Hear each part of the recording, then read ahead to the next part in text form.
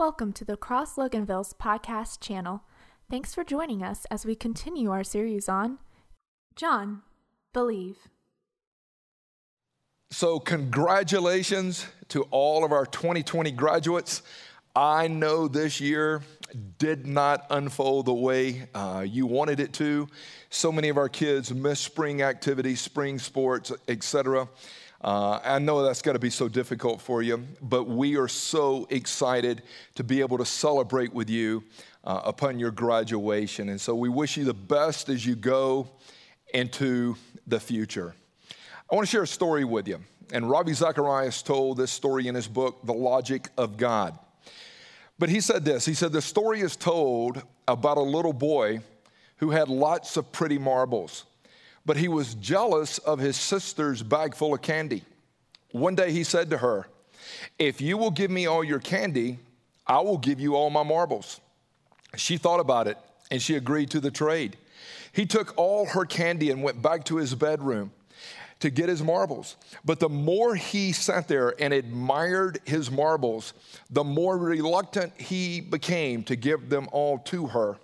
So he hid the best marbles under his pillow, but he took the rest to her. And the story is that night she laid down and she slept so peacefully. But he tossed and he turned, and unable to sleep, he kept thinking, I wonder if she gave me all the candy. And there are so many things in this life that will disrupt your rest. Being dishonest, lying, stealing, cheating, hiding the truth, living in sin, I can promise you this, it will rob you of joy in your life. And we find ourselves today, even 2020, we're living in a culture where we have so many different options that we can pursue. I realize some have been restricted with the pandemic, with this COVID-19 restriction time. But I can still promise you, as I interact with people, man is always searching for more.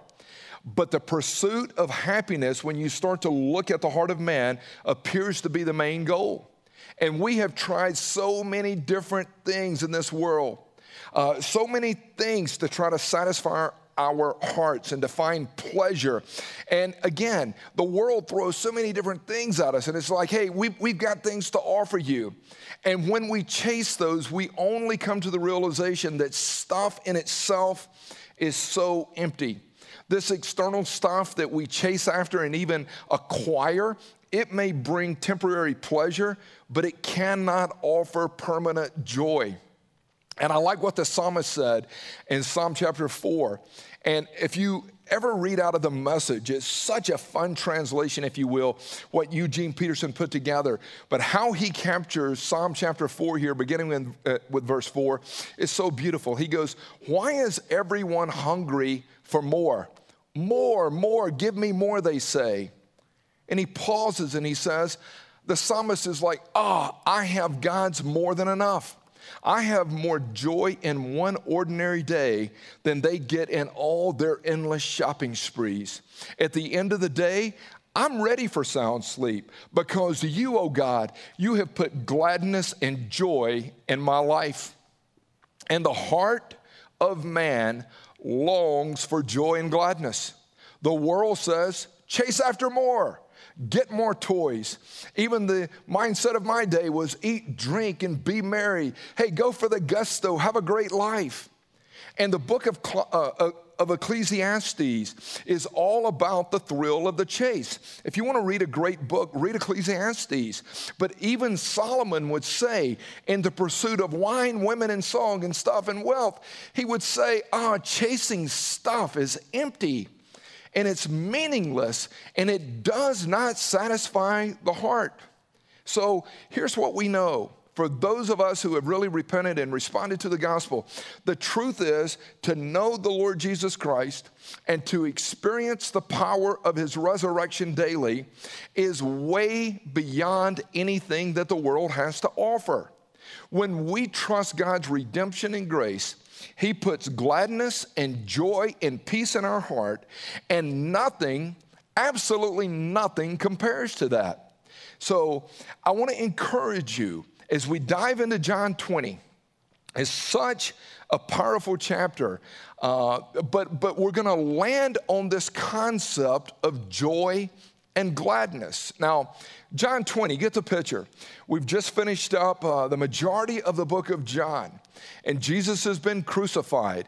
And we played on the last 3 statements last week where he says, take care of my mom, I thirst, and it is finished. Now, it's early Sunday morning.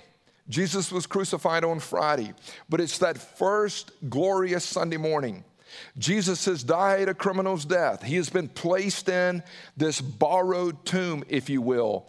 And Mary Magdalene, oh, what a jacked up, painful portfolio she had, but she had been redeemed and restored by the love of Christ. Mary Magdalene appears at the tomb to come to where they have placed Jesus' body.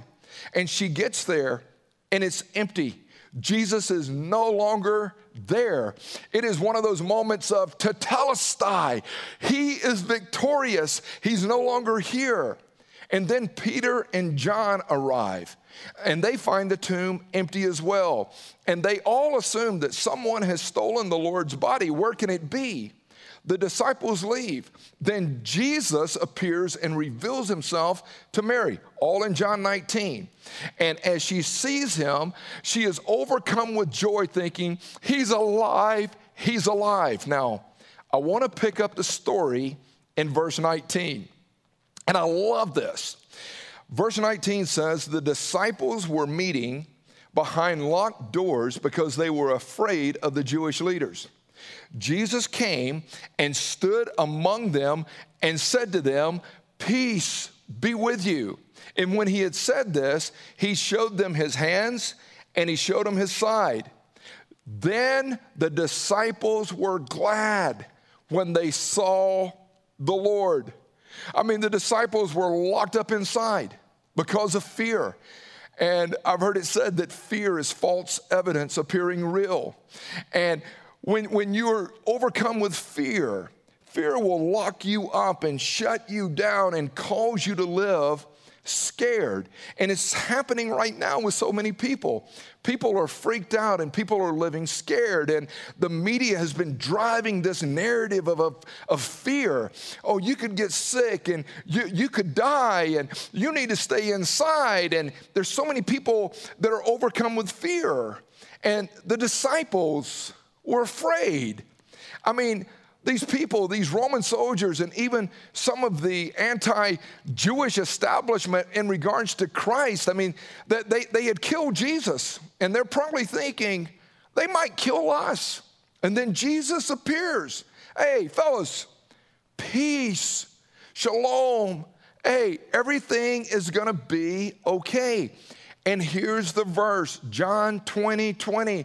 The disciples were glad when they saw the Lord. Their fear gave way to faith. The Lord was alive. When they saw the Lord, their sadness turned to gladness. We are glad Jesus is alive. He has defeated the crucifixion and the grave. He's alive. And I can promise you, even as we rolled in to this new year, my verse was John 20:20. 2020 is perfect vision, they say. And 2020 vision is seeing and experiencing Jesus. They saw and they were glad. And when you and I keep our eyes fixed on Jesus, who is the author and perfecter and finisher of our faith, it doesn't matter what's happening around us, we can have a glad, joyful heart. Again, it's been said that obstacles are what you see when you take your eyes off of the goal. And our goal is Jesus. And you've got to ask yourself the question, what is your focus today? What are you focusing in on? What are you giving most of your attention and energy and time to today? Is it the world or is it really Jesus? And it's so important to stay locked in on the Lord. Now, because of where I'm going in this conversation, I want to define for you just two simple words. And these are words that we hear all the time. But it's the words happiness and the word joy. And people, you know, they still love singing the old song, don't worry, be happy. But happiness can be a little jacked up, if you will. Happiness, properly defined, means to be blessed or to be fortunate. And it refers to a favorable outcome that will always benefit you. Happiness is based on what's happening. It's based on circumstances. Joy is something that is internal, deep inside of us. Joy is rooted in a spiritual resolve. Joy is rooted in faith in Jesus. Joy has the ability to look past circumstances at the big picture and the future. And when the joy of the Lord becomes central, it's amazing how much freedom you will experience. Again, happiness is circumstantial, but joy transcends the moment, whatever is going on.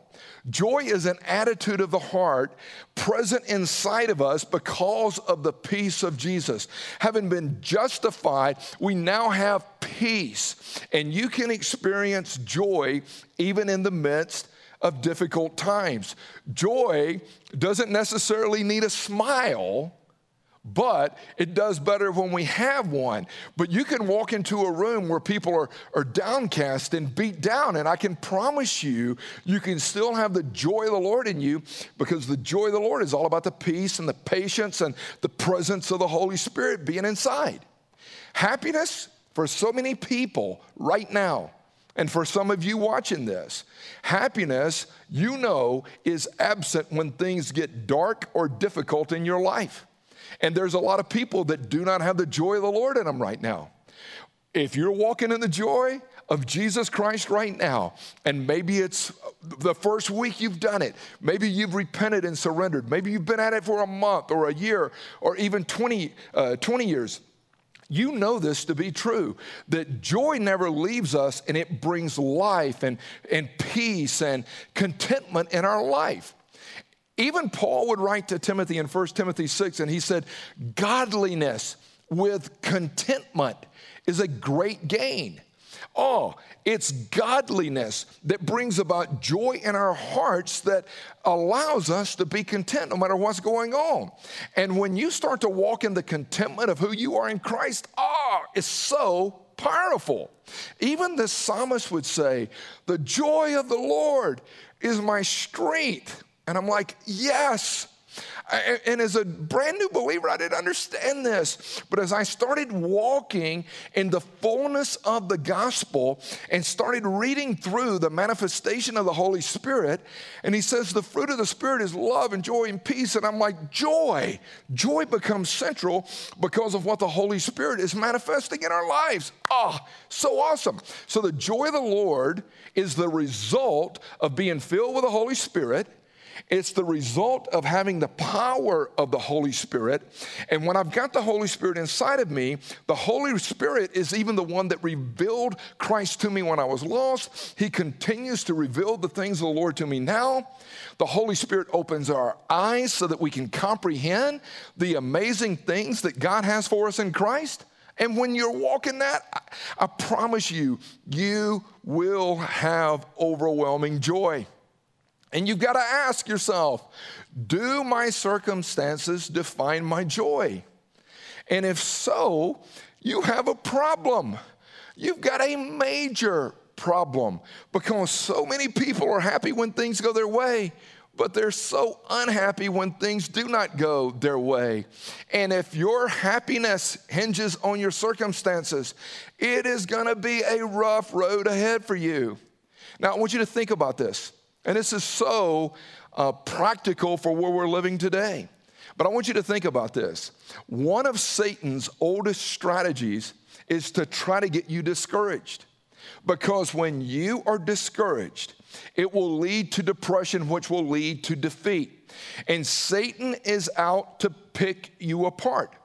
If you are truly saved, you've been born again and you know it, Satan knows that your future is promising. and he will do whatever he can to keep you ineffective. And too many so-called followers of Jesus today are living defeated lives. And I see this, and you know it to be true, that Satan will try to rob you of joy. The enemy of your soul wants to magnify your failures and your mistakes. He wants you dwelling on all of your past failures. That's what the enemy, he's going to try to excavate and bring out all that junk of yesterday. And if you allow that to happen, you will live a life where you're struggling with God's forgiveness. And if you're not walking in God's forgiveness, you're living a defeated life. And even John 10 says, the thief comes only. The enemy is coming at you to steal and to kill and destroy. And the enemy of your soul, he wants you magnifying all of those past failures where you live with guilt and shame. When you magnify failure, again, you're not able to walk in freedom. And Peter would say, Satan, he prowls around like a roaring lion, and he's just seeking anyone to devour. And that's me, and that's you. Satan just wants to take you out. Here's another thing. Satan wants you to dwell on that one person that dogged you and that one person that criticized you, rather than focusing on all the good that God is doing in you and with you. And I've used this for years, but if you're motivated by praise, you'll be deflated by criticism. And it is so easy for every one of us to empower those voices that have shamed us or criticized us or spoken a word of harshness over us. And if we're not careful, we start to empower those inferior voices. Satan will do whatever he can to disrupt your day. But I would encourage you, refuse to empower those voices that seek to disrupt your freedom in Christ. The enemy, I'm telling you, he will entice you, and he's gonna come after you, and he will entice you to chase after secret sins. And he'll tell you this, hey, no one else knows what you're doing. Everyone else is doing it. Hey, it's our little secret. But when you start to chase after secret sins, hiding will drain you of joy. Even when we try to fake it on the outside to impress other people, it will drain you. And one of the problems with evil is that it never presents itself as evil. And that's part of the lure. That's part of the draw. But here's a major problem for us. When we start to participate or pacify these secret sins, we are so slick at looking at our own jacked up behavior, and somehow, as we look in the mirror, we see nothing but good. That is twisted. Sin will cause you not to see yourself accurately. Sin creates such distorted vision. Hiding secrets will kill you. And I know this from experience. God hates secrets. He hates secrets. So if you're playing that game where you're trying to cover and hide, I promise you're going to live joyless. Here's another thing. Satan will turn your self-condemnation into criticism of others. Joy will fade when everybody else is the problem. And this is twisted, and it cripples so many people in their journey. We're good, all of us. We can get really good at recognizing the sin and failure of others, while at the same time, we refuse to deal with our own personal sin. We become intolerant of others for the very things that we tolerate in ourselves. And when you're struggling, feeling like you're jacked up, you are more tempted to attack other people. I can promise you right now, if you're really deep down inside struggling with thoughts of self-condemnation, you are more apt to attack others. People who are not at peace with themselves tend to be mean to others. I promise you, the enemy is out to rob you. The enemy will drive you toward isolation. And for some people, you tend to be a loner. And the enemy is so delighted when you try to fight these spiritual battles by yourself. Lone Ranger Christianity does not work. And when the joy of the Lord is missing, life is no fun. And some of you are stuck there right now. You're like, the joy of the Lord is missing, Tim. I don't even care if you're a believer and you're sitting there and you're like, I don't have no contentment in my life. I'm chasing after everything. I promise you, when the joy of the Lord is missing, life is no fun. And being a joyless Christian, that's a brutal testimony to have. And so ask yourself, am I really walking in the joy of the Lord today? John 20:20, the disciples were glad when they saw the Lord. And the joy of the Lord is available to you right now. As I move in just to where we can have victory and where we can experience even deeper joy and gladness in our heart, I can promise you this is not a name it and claim it style conversation. This is not just some positive pep talk to try to pump you up. This is about believing who you are in Christ and trusting that Jesus Christ is enough. This is about knowing who you belong to and who you're serving and where your true identity is.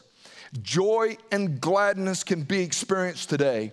Now, for me, as I started thinking through this, how do I walk in it? Here are the things in my life. And as I start to look at Dustin and Nick and Ronnie and Steve and the many others that make up our team, I can promise you this is so true in their lives. Joy and gladness is anchored in personal faith in Jesus Christ. Personal faith in Jesus changes everything. My joy is anchored in knowing that I am loved and I am cared for by the Savior 24/7, 365. When I start to walk in the belief that I believe what God believes about me, when I start to walk in it and I go, God, you have redeemed me. While I was still a jacked up sinner, Jesus, you died for me. You rose on the third day. Even when I was helpless, you pursued me. And I start to walk in the fact that my Savior has defeated the power of sin, and I don't have to walk in death and misery anymore. Oh, it changes the game. And by believing and receiving Jesus as Master and Lord, you're promised, this is a great promise. You are promised abundant life and eternal life with the Father. And this is such a game changer. Yes, it should make your heart so glad in knowing that you can live a life of abundance right now. For me personally, I remember getting so off the trail in high school, and my life became really three things. It was baseball, babes, and Budweiser. It was chasing the chicks, it was drinking, and it was just pursuing baseball. And it was like, man, that so controlled my life. And I lived a life of misery. I lived a life of immorality until I surrendered to Christ. I was constantly, for so long, all about just gratifying my flesh. And I can promise you the game changer, October of '85 for me, repenting, surrendering to Jesus.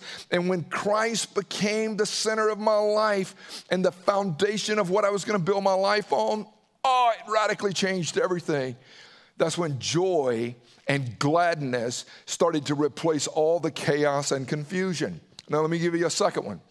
If you're going to experience joy and gladness, it's realized and really experienced when you start to understand your identity in Christ. We're going to do a series in the summer, and it's going to be probably 8 weeks of just identity in Christ, which is so essential. But when you receive Jesus as your Savior and Lord, you became a new creation. The old is gone. Behold, all things now become new. And this is not you were bad and now you've become good. This is you were dead and now you've been made alive. And when we receive Christ, again, this is so crucial. When God saves you and pours his Holy Spirit in you, he's not trying to make you a better version of what you used to be. He is making you a new version of what you've never been. So when we say, if anyone's in Christ, he's new. I'm not just a better version of the old pagan Tim. I'm a new version based on the Holy Spirit inside of me. And when you start to walk in understanding who you are in Christ, you will start to walk with boldness and courage and power, and you will operate from a continual place of joy because the peace and presence of Christ is inside of you. You will truly believe. You will believe this. You will walk around and you'll go, I'm not worthless, even though I used to think that. You'll go, I really do have worth in Christ. You'll think, I am so complete in Jesus. I have everything I need in Christ. You'll even find yourself walking through the day going, God views me as blameless and holy. He calls me a saint. And you'll go, oh, God, how cool is that? You'll start to walk around going, I am his workmanship, created in Christ into good works. I mean, I am God's one-of-a-kind piece of art. I am a light into my world. The gospel has transformed me, and wherever I'm at, I'm taking the light of Christ and the light of the gospel to my world. And I'm like, what is more joyful than knowing that you're loved? What is more joyful than believing that you're a son or a daughter of Christ the King? What is more joyful than realizing that I am an heir to the kingdom of God in Christ? Look at what God's done. Look at my identity. Every one of my sins, past, present, and future, bam, paid for in full, tetelestai. There is no judgment. God brings me to mercy and to grace and to love. I've been freed from the power of sin, and I now have the power of God inside of me so that I can obey him. I can come to God and call him Abba, Father, Daddy. I have such an intimate relationship with the Lord, and I'm telling you, it will change the game. It's like, thank you for everlasting life. And thank you for allowing me to walk in the fullness of who you are, God. It will change the game. Here's a third thought. When you start to experience the joy of the Lord, it is realized when I obey the Lord. I'm telling you right now, we will experience great joy when we live in obedience to Christ. When we give ourselves as living sacrifices, body and mind, and we crawl on the altar as a living sacrifice, and it's like, God, here I am. I belong to you. And when you start to do that, you will start to think according to God's will. He will start to transform you. And there is no joy. There's no joy when you know the right thing to do and you don't do it. But when you know the right thing and the Holy Spirit is bringing about truth in your mind and your heart, and you go, I want to honor God. When you're walking in disobedience, I see so many people, it's depression, it's defeat. But joy, the joy of the Lord is experienced through obedience. And you obey because you have joy, and you're joyful because you obey. They go together. It's like, hey, why do you obey God? Because I've got joy. It's like, why are you joyful? Because I obey. Even Jesus said, I always do that which pleases the Father. And I was meditating on this verse, Lamentations 3, and it says, let us test and examine our ways, and let us turn back to the Lord. And I'm like, yes, we've got to turn back. We've got to resolve, God, I'm going to obey you. I'm going to obey whatever you ask me to do. Now, here's a fourth one. Joy is experienced and expressed in forgiveness. Nothing will steal your joy like living in guilt. Guilt over unconfessed sin will bring a huge separation in your heart between you and God. You've been there. I've been there when I've got some forgiveness issues on the horizontal, or I haven't confessed some things on the vertical. And when you try to pray or worship and fellowship with others and your life is wrecked with sin, all you feel is condemnation. And the more I've walked with Jesus, walk into this with me, come on. The more I've walked with Jesus, constant introspection. David would say, search my heart, O God. Constant introspection and receiving God's forgiveness, I have come to realize is the norm for every joyful believer. Joy and freedom go hand in hand. And when I'm walking as I've confessed to the Lord and I'm walking in freedom, Romans 8 is one of my favorite chapters. It really is. And it says, there's no condemnation for those who belong to Jesus. They are forgiven. Hey, nothing can separate you from God's love. Nothing can. And I can tell you right now, meditate on Romans 8. Oh, God, you're for me. You're conforming me into the likeness of Christ. I can call you Abba Daddy. And when I walk in that, I desire to extend His forgiveness to other people. One of the practices that can help you today is remember how much you've been forgiven. Think about your own story. Think about your own narrative. And I want you to do something. I want you to think about how much that you have been forgiven today. And then when the enemy comes against you and he's wanting you to look at others, to criticize or beat others up, I want you to release the right to get even. It's like, I don't need to get even anymore. I don't want to act with a vengeful spirit anymore. And then I would just tell you, hey, say, God, help me respond with grace. Help me receive grace, but help me respond with grace. And as I walk through this, it's like, here's a resolve for me. I will extend grace to others because God has graced me. And I'm like, yes, I can do that, Jesus, through the power of the Holy Spirit. I will extend grace because the alternative is bitterness. I don't want to live a bitter, just rotted life inside of my soul. I will extend grace because God inspires me to love my neighbor. Just walk in that today. Walk in the freedom. Here's another thing. Joy happens when I pray for and when I fellowship with others. Prayer is our lifeline to Jesus. And through prayer, I can come to the throne of grace and I can meet with Jesus Himself. He gives me exactly what I need as I submit my will to His will. It doesn't matter what I'm going through. Lord, lead me, guide me, provide for me. He does. And when I come to the throne of grace, I can promise you I am filled with the joy of the Lord. When we walk in that, Lord, I'm pressing into you. I'm praying. I'm seeking your face. It is so healthy. Now, here's another huge piece to it.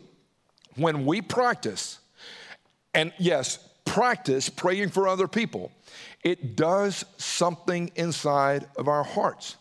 I can promise you when you are praying and interceding for others, it is so healthy in your own spiritual journey. Not only are you praying for the people you like, but you're even praying for the ones that you're upset with and don't like. I know this. It is so hard. I think it's almost impossible to pray for another person that you've got some issue with. And if you're praying for them, it's hard to pray for them and continue to rip them to shreds with your words. When you start to pray, it releases so much. James 5:16, confess your sins to one another. Pray for one another that you may experience healing, the healing power of God. The prayer of a righteous person has great power. It accomplishes so much. And I'm telling you, when you're praying for and fellowshipping, it's so healthy. And one of the reasons why I believe this pandemic has been so difficult is hindered so much face-to-face and heart-to-heart fellowship. And here at the Cross, we love doing life in community. We love doing life in circles, in small groups. And when we're hanging in community, you'll hear people share testimonies of what God's doing. And you'll hear people giving thanks to God about the work in their life. And that just pumps us up, that builds us up. The Lord even commands us in Scripture, do not forsake assembling with other believers. That's why I'm so fired up next Sunday to get back together week after week on our sports field. Why, Tim? Fellowship is essential. Praying with others is so healthy, and people that are walking in the joy of the Lord. I'm telling you right now, fellowship and praying and interceding for others is a key part of their life. Here we go. Another key aspect of walking in the joy of the Lord, it comes through your faithful giving. And giving is an act of worship. And when I'm giving unto the Lord, living a generous life, even when I tithe, when I give, whatever, the incredible joy that God brings about is amazing. So when you're living a life of giving and you're living a life of generosity, you'll hear us say that generosity is our greatest apologetic in defense of the gospel. Man, they've got their hands open. God can pour in and through them. And I would encourage you, seek out opportunities to bless those in need, whether it's at home or whether it's at work or whether it's in your marriage or whether it's here at the church. It is so joyful to live a generous life. And Acts 20, verse 35, remember what Jesus said, it is more blessed to give than it is to receive. So I want to encourage you, walk with a generous heart. Here's another thing. True joy is experienced through worship. And I know this personally in my own life. If you're stressed out, or if you're finding yourself right now in a tough position where you've got to make a life-changing decision, I would tell you, take some time, cut out some time for solitude, put on some worship music, and lean in and rest in the Lord right now.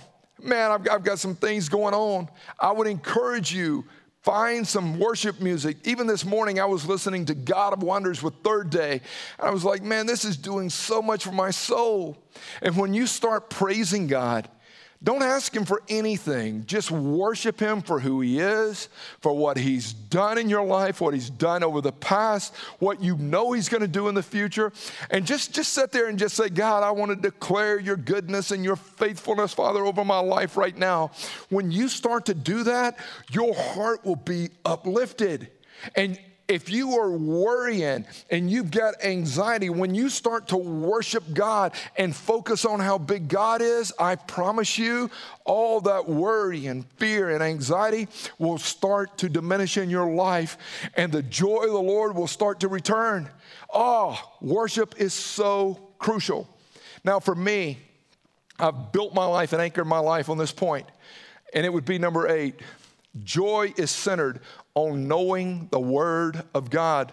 And the more time you spend in the Word, the more your mind will be transformed into knowing what the thoughts of God and the will of God and the ways of God is all about. When that starts to happen, you start to act like and talk like and live like a true disciple that can honor Jesus Christ with your life.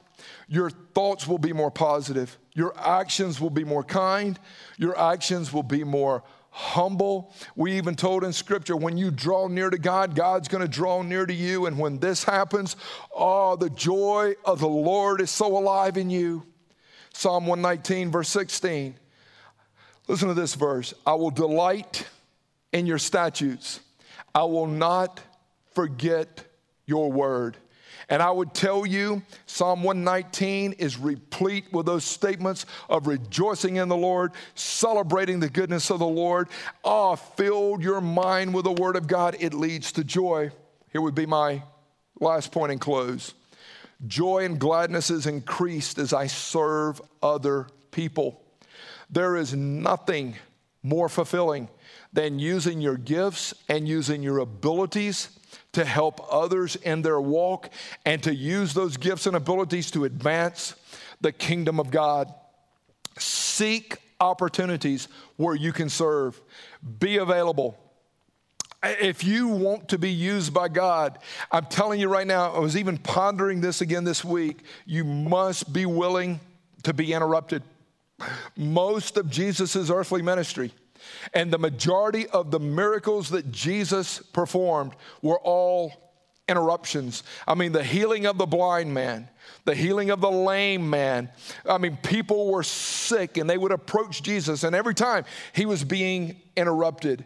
And whether it was feeding or whether it was healing, he would hear people say, help us, we need help. Even his first miracle, back to John 2, he was interrupted at a wedding, and he was constantly being interrupted as he served. Jesus allowed himself to be interrupted. And if we love what God loves, we're going to allow ourselves to be interrupted. I like what John Wesley said.